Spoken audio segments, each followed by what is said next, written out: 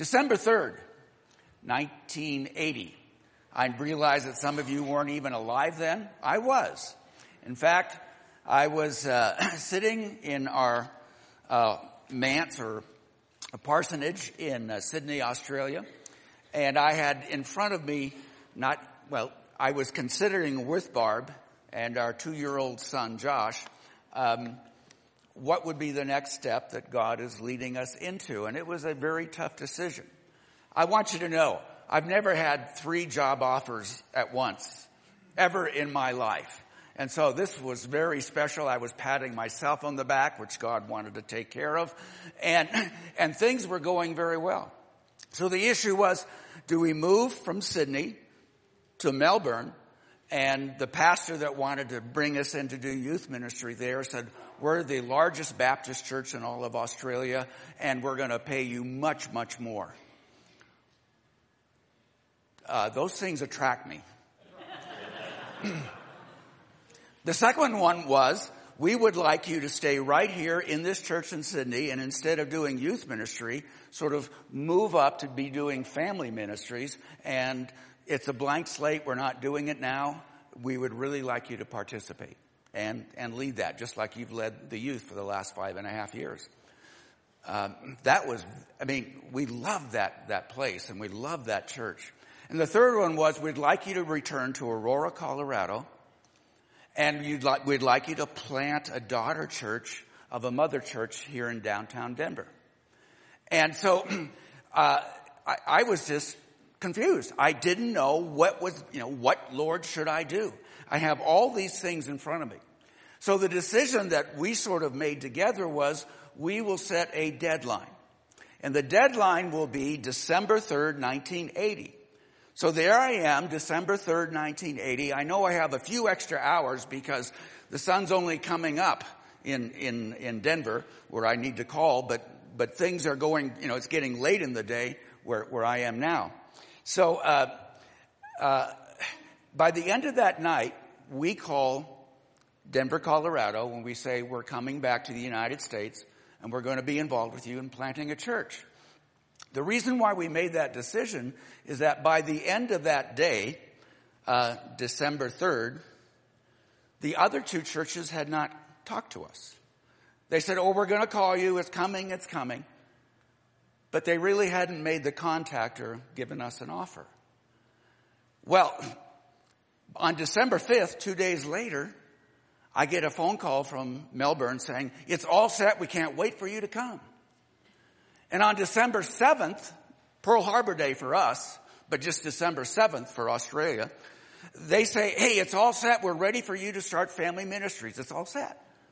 And I say, well, I told you in November that our deadline was December 3rd. I've already said yes. I'm honored that you wanted me to stay here. I'm honored that you wanted me to go to the largest Baptist church in Australia. I'm really honored. But I believe God led us to that decision date because it was so confusing as to what we should do. Now, we ended up, and I just want you to say that we firmly believe that was what God wants us to do, but it wasn't necessarily easier. Planting a church is not for everybody, and I was only the associate pastor, so I had it easy compared to the senior pastor. I do not suggest that the best way to discern God's will is to set a deadline. But this time it made a lot of sense. I also do not suggest that a deadline is the only way to discern God's leading. But I do know this. If you have some idea of a decision that needs to be made, and you do continue to pray about it, I believe that God's going to step up. I believe that God, because he calls you his son or his daughter, that God is not just going to step up, but he's going to walk you through it. And again, don't use deadlines, but there are specific ways in which God leads you along to major decisions. Now, we are in a letter that Paul has written to the Christians in this major world-class city called Ephesus. And because the Christian group there is new and very small, they'd only been there less than 10 years, They are considered the counterculture. In fact, there was even riots in there over Christianity. But they're their counterculture in terms of their belief system, but also in their lifestyles. So they stick out in that famous city, and they're very suspiciously admired. Now, they've been blessed by God. And because they've been blessed by God as a church family, they live by 3 house rules. And I'm going to keep reminding you of these all the time. The first is we are told to get along with one another. Do whatever it takes to get along. Secondly, we're to contribute. That doesn't just mean money, but it means also God has given you gifts to make a contribution to your church so that it can be a stronger group. Stronger in the faith, larger in numbers, more deep effect of God working within them. And finally, we're to grow up. We're to be people who are more mature in our faith, not just by learning, but by how we live and our associations. So one of the great gifts that God has given to his church is this gift of the Holy Spirit.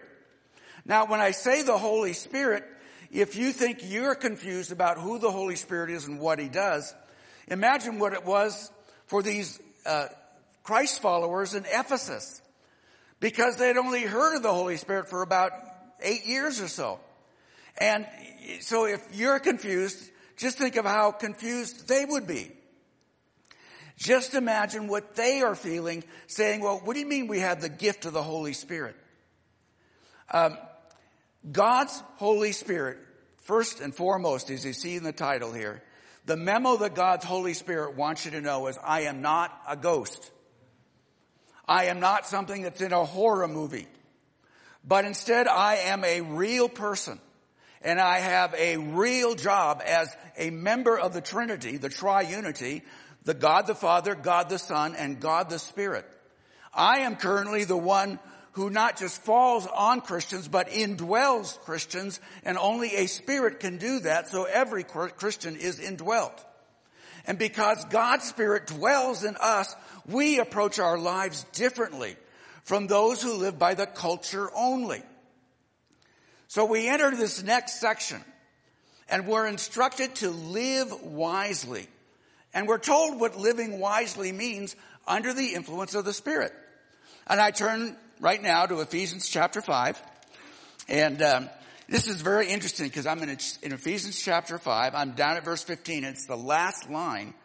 When I turn the page, I see the end of Ephesians. Friends, the end is coming. Okay? We will finish Ephesians. For some of you, it may seem like a long time, but for me, it's a disaster.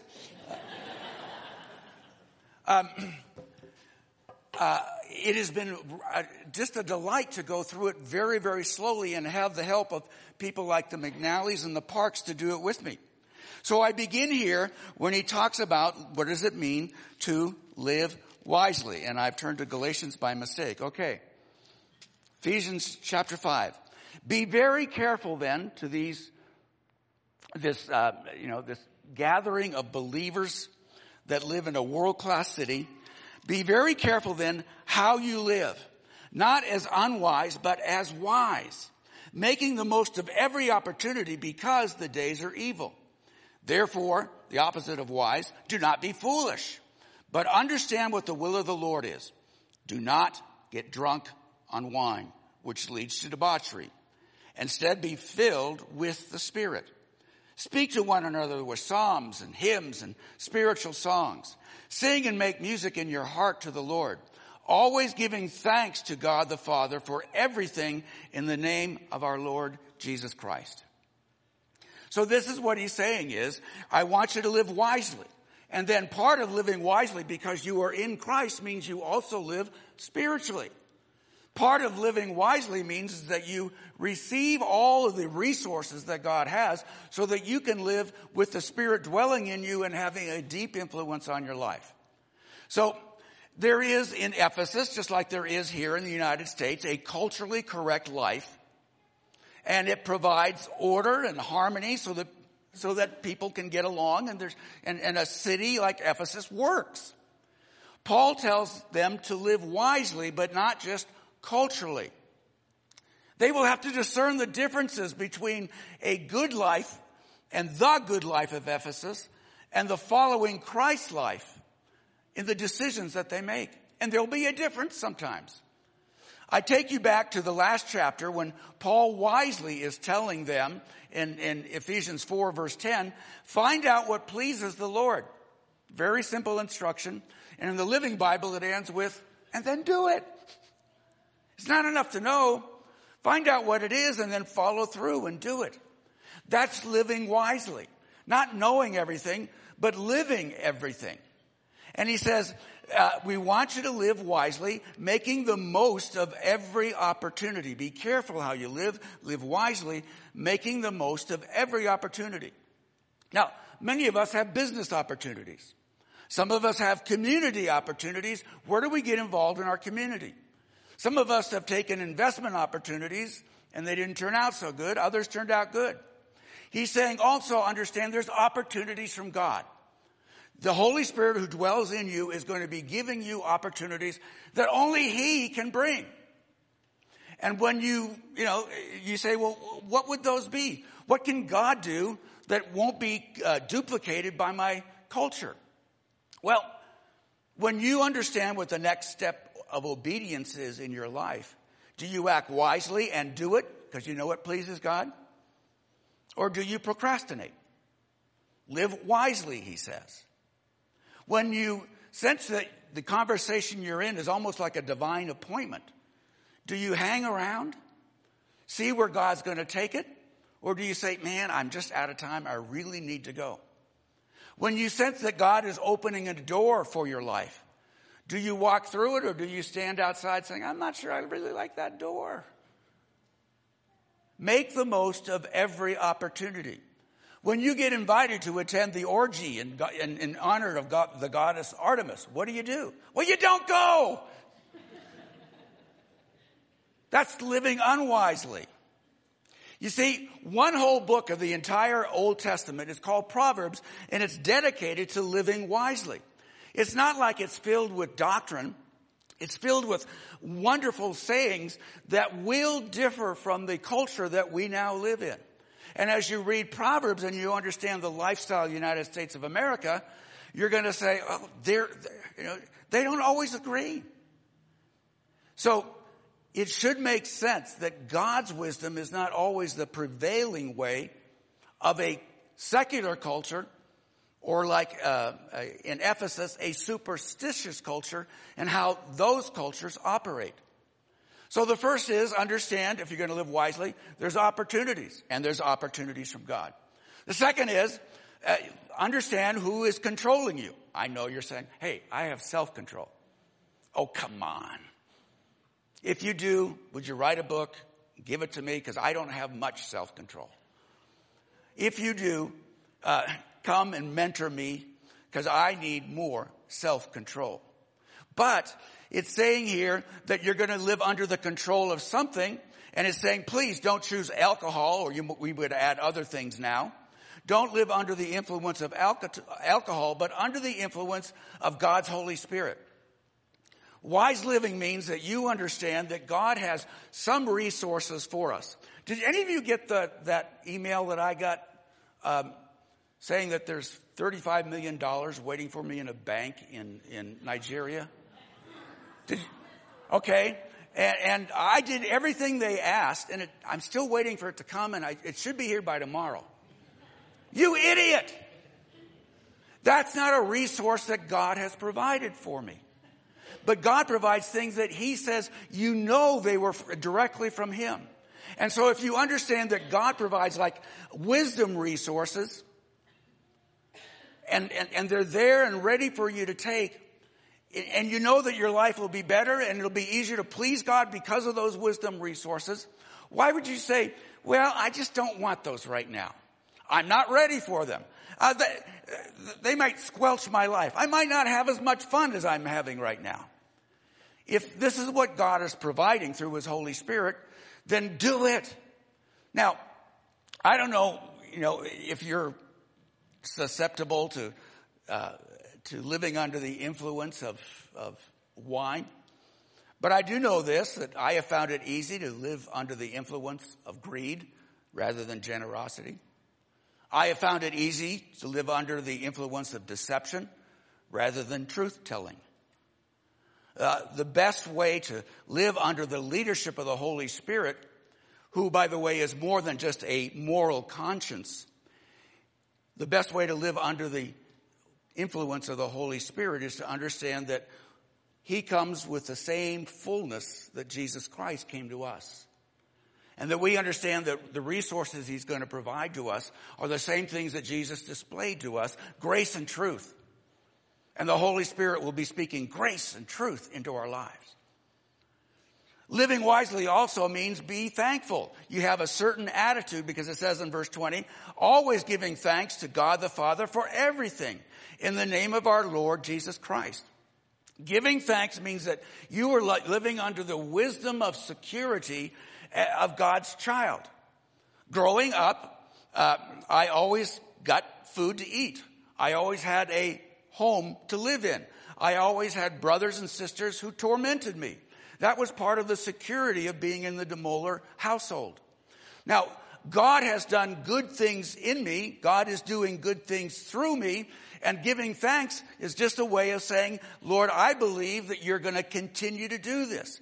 Have the attitude of gratitude. We sing occasionally here, blessed be your name. It's one of my favorite songs. I can't remember the words, but I remember blessed be your name, blessed be your name, blessed be your name. And the idea is no matter what happens, blessed be your name. In the good times and the bad, blessed be your name. Our lives will never be stress-free, but they are blessed. Not worry-free, not disaster-free, but blessed. And we understand that God will be the one who takes care of us. This is God's wisdom, not cultural wisdom. It is wise, but it's distinctive from the way the rest of the world lives. So when asked to participate in something, for example, that may be legal but not ethically wise, or as we look forward and we understand, this could backfire. I better be careful. I have many times said, the opportunity you're offering me seems great, but I'm going to pass. Or I got someone really mad about 5 years ago when I said, I prayed about what you've asked me to do, and I just don't sense this is what God wants me to do right now. Oh, so you're morally better than me. I said, no, I don't think so. But it just doesn't seem like the right thing to do. So I'm going to pass. And maybe you should. No, I didn't. But I wanted to. Maybe you should start praying about it. It was one of those things that was too good to be true, and by gosh, it wasn't true. All cultures have wisdom. It may differ from God's wisdom. And living wisely means we choose God when we discern what the difference is between the two. But we're also told to live spiritually when we go back to that verse about what it means to be filled with the Holy Spirit. And this goes beyond our human abilities to you might say to the heavenly abilities, to God's fourth dimension for our lives. This is something that Ephesus as a city, 350,000 or so people, may know nothing about in their head or their heart or their experience. This is something that the secular culture, when they hear what God's wisdom is and living spiritually means, they go, huh? Or in your own families where maybe you have some people that aren't followers of Jesus Christ. You tell them what you think God is leading you to do or how God is directing your life, and they'll look at you and scoff and they'll say, stop the God talk, please. Okay? Just please. I don't want you pressuring me. I'm not pressuring you. I'm just telling you what's going on. It's not me that's putting him under conviction. To put it most simply, when verse 18 declares, be filled with the Holy Spirit, let's get deep theology out of the way, and let's just say in one sentence or less, what does it mean to be filled with the Holy Spirit? Down, dirty, right there on the ground level, it means let God control your life. Let God control your life, not the other influences that wish to control your life. And what does God's control look like? He's been telling us all throughout the first 4 other chapters of what God's control looks like. We're looking, what does it mean to be filled with the Spirit? It says in chapter 1, verses 18 and 19, that you may know the hope to which he has called you, and his incomparably great power for us who believe. To be filled with the Spirit means you get God's knowledge and you get God's power. Knowledge and power.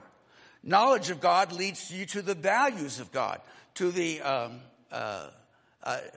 right understanding even of some of those values. I was watching a clip of the Tony Awards, and apparently the hip-hop musical Hamilton really cleaned up. And it got many, many awards, but it also, it came right after the Orlando terrorist killings. And so standing up, receiving a reward, the Tony Award was the producer. I didn't get his name, but he was saying in a deeply emotional way, because it had obviously been targeted at the gay community. He said probably this word love 20 times. Love, love, love, love always wins. Love always wins over hate. Love always wins. Love, love, love. And we will learn that. And I for some reason, that really stuck with me. Not that he wasn't deeply emotional or expressing himself as passionately as he could. I have nothing against what he said. But I do know this. There's love and there's love. Let me explain the difference. What he is saying is that love overcomes hate in terms of our human relationships. I get that. That is what he wishes. And he would use, in the Greek terms, this word called phileo, from which we get the term Philadelphia, the city of brotherly love. And he is saying, as he's talking about why this shouldn't have happened, that hate triumphed over love, he says in the long term, love will triumph over hate. Well, like when?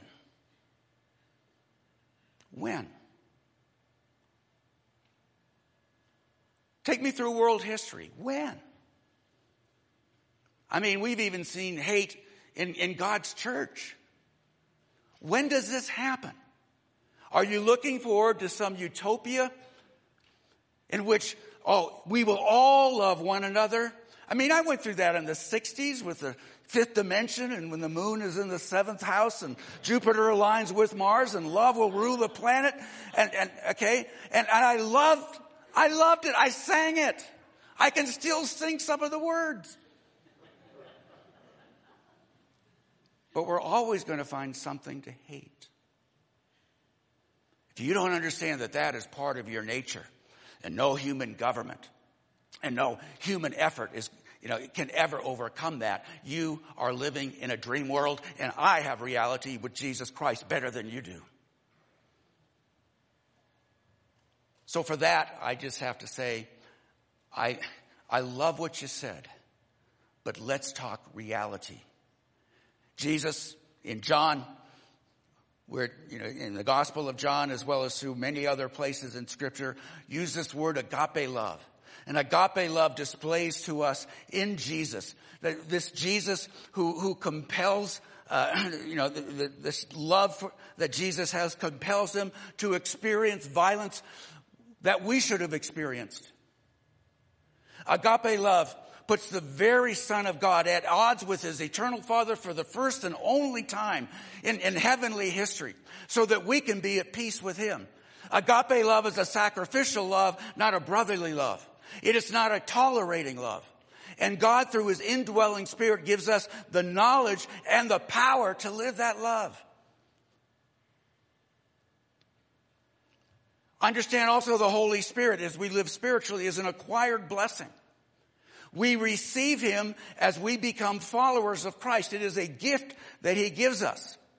This is not a Spirit of God who is with us, but more than that, he is a Spirit of God who is in us, with the idea that he is to be giving influence over us and taking more and more control of us. So in our first chapter, the Holy Spirit is called the seal, or proof that God is with us. And then he is also called a deposit. His presence with us and in us assures us that we are God's children until we get the full experience of being in heaven with him. With that idea, we have a great God who keeps us assured because of the acquired blessing, the Holy Spirit who dwells in us. Now, sometimes we want proof that the Holy Spirit lives in us, and so we're looking for spectacular things, but understand the Holy Spirit can be both spectacular and very, very subtle. When Jesus is baptized, the Spirit descends like a dove on him, and a voice speaks, and the voice says, "This is my Son whom I love." That's spectacular. When I got baptized, my friends, I don't think they were going to bring me up. That was subtle. They were saying, "A little more baptism, Jim. Yeah, you haven't quite got it yet." More than that, we find that as Jesus does his ministry, the Holy Spirit performs great miracles through him. He has power to heal the sick, to give sight to the blind in 9 different ways that is recorded. He just doesn't shoot them with a medicine. He uses different methods. He raises the dead to mortal life, and God raises Jesus to immortal life, the same life that we will share with him. So that is spectacular. But when it comes to the day-to-day ministry of Jesus, he spends most of it with his disciples. And he spends even more of it, most of it with his disciples. And at other times, he's teaching large groups, letting them know what God wants them to know about him. That's very subtle. Compare that to just, about 50 days later after his resurrection, when the Holy Spirit falls on Jesus' remaining disciples. And as he falls on the disciples, they speak in tongues that they don't know how to speak in. That is spectacular. So understand that the Spirit works in spectacular ways. Most of my life has been in very subtle ways. December 3rd, 1980. I'm confident that's what he led me to do. To be filled with the Spirit then does not mean that it's going to be spectacular all the time, and maybe for some of us hardly ever spectacular. But to be filled with the Spirit means letting God do the work that he wants to do in you. Sometimes that work is interfered with. Paul has in mind that he's going to create churches in the land we now call Turkey. And every time it says he tries to go to this place and this place and this place on a second missionary journey, it says he's hindered by the Spirit. I don't know what it means to be hindered by the Spirit. Paul doesn't explain it. It's just that he couldn't get there. But the very next night he has a dream, and it's someone saying, "Please come to Greece." And he says, "That's the Holy Spirit." And he goes and God blesses them. Sometimes there's interference between you and the Holy Spirit. Wait. He will make things clear. And then we're told to be filled with the Holy Spirit. And one of the ways in which the power of God works is we understand that he works in character transformation. I've dealt with a lot of men, one of them named Jim DeMoller in my life. And a lot of men, they find that they're given to angry outbursts. Or a lot of men are given to just not getting engaged with other people's lives. And one of those men is Jim DeMoller. So the Holy Spirit has to work in Jim DeMoller to create the character that he wants to affect God's people and people beyond the church. And so we have this list of what is the evidence or what is the fruit that God's Spirit is working in you. And it's called the fruit of the Holy Spirit. Love, joy, peace, patience, kindness, goodness, gentleness, self-control, and I forgot one, faithfulness. I faithfully forgot that, and I do every time. And against such there is no law. You know that you are coming more and more under the influence of the Holy Spirit if those that love you best, know you best, see the fruit of the Spirit growing in you and taking more control, because that's what the Spirit wants to do. Secondly, you will know that you are becoming filled with the Spirit when you align your life more with what you're reading in God's Word, the Bible. Why? Because the Holy Spirit's best tool is the Bible. Why is it his best tool? He wrote it, friends. Peter says he carried the authors along. Paul says all scripture is God-breathed and is useful for our good, for reproof, for correction, for training in righteousness, so that we'll be better equipped, so we'll be not just more informed, but better living. You have the character proof, and you have the objective proof of the scripture, and you're not just believing it, but you're living it. The most, well, I'll put it this way. A lot of people have really good opinions and they like sharing them with me. And as they share them with me, sometimes, especially among Christians, I'll let them give me their opinion, and I'll give their opinion some weight or some attention.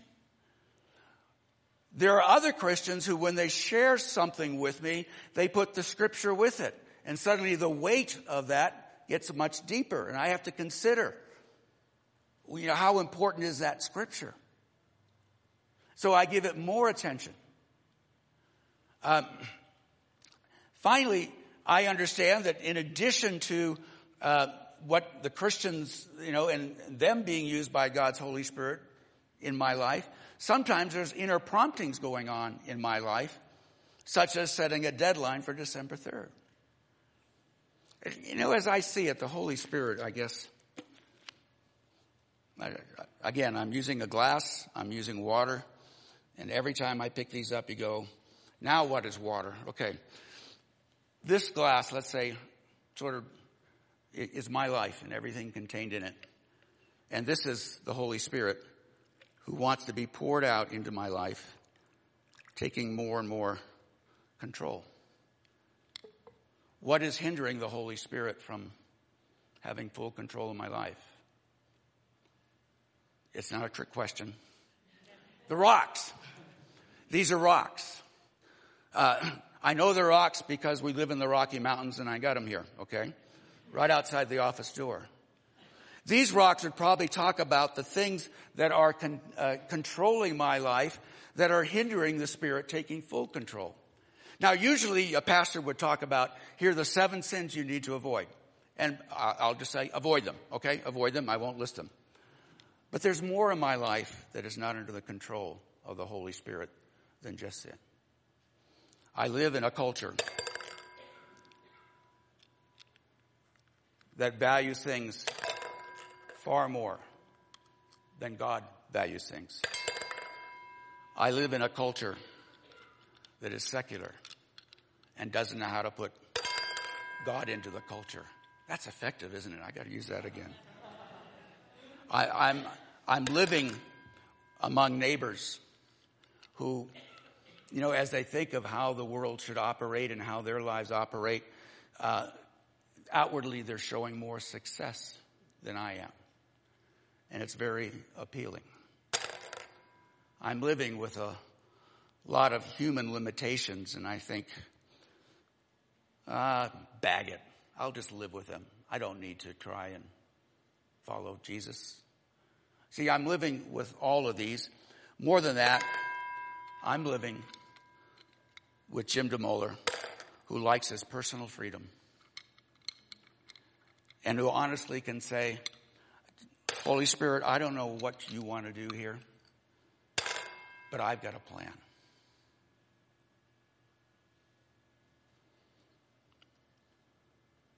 The more I can eliminate the things in my culture that go against being filled with the Spirit, the more I can eliminate the sin in my life that go against being filled with the Spirit,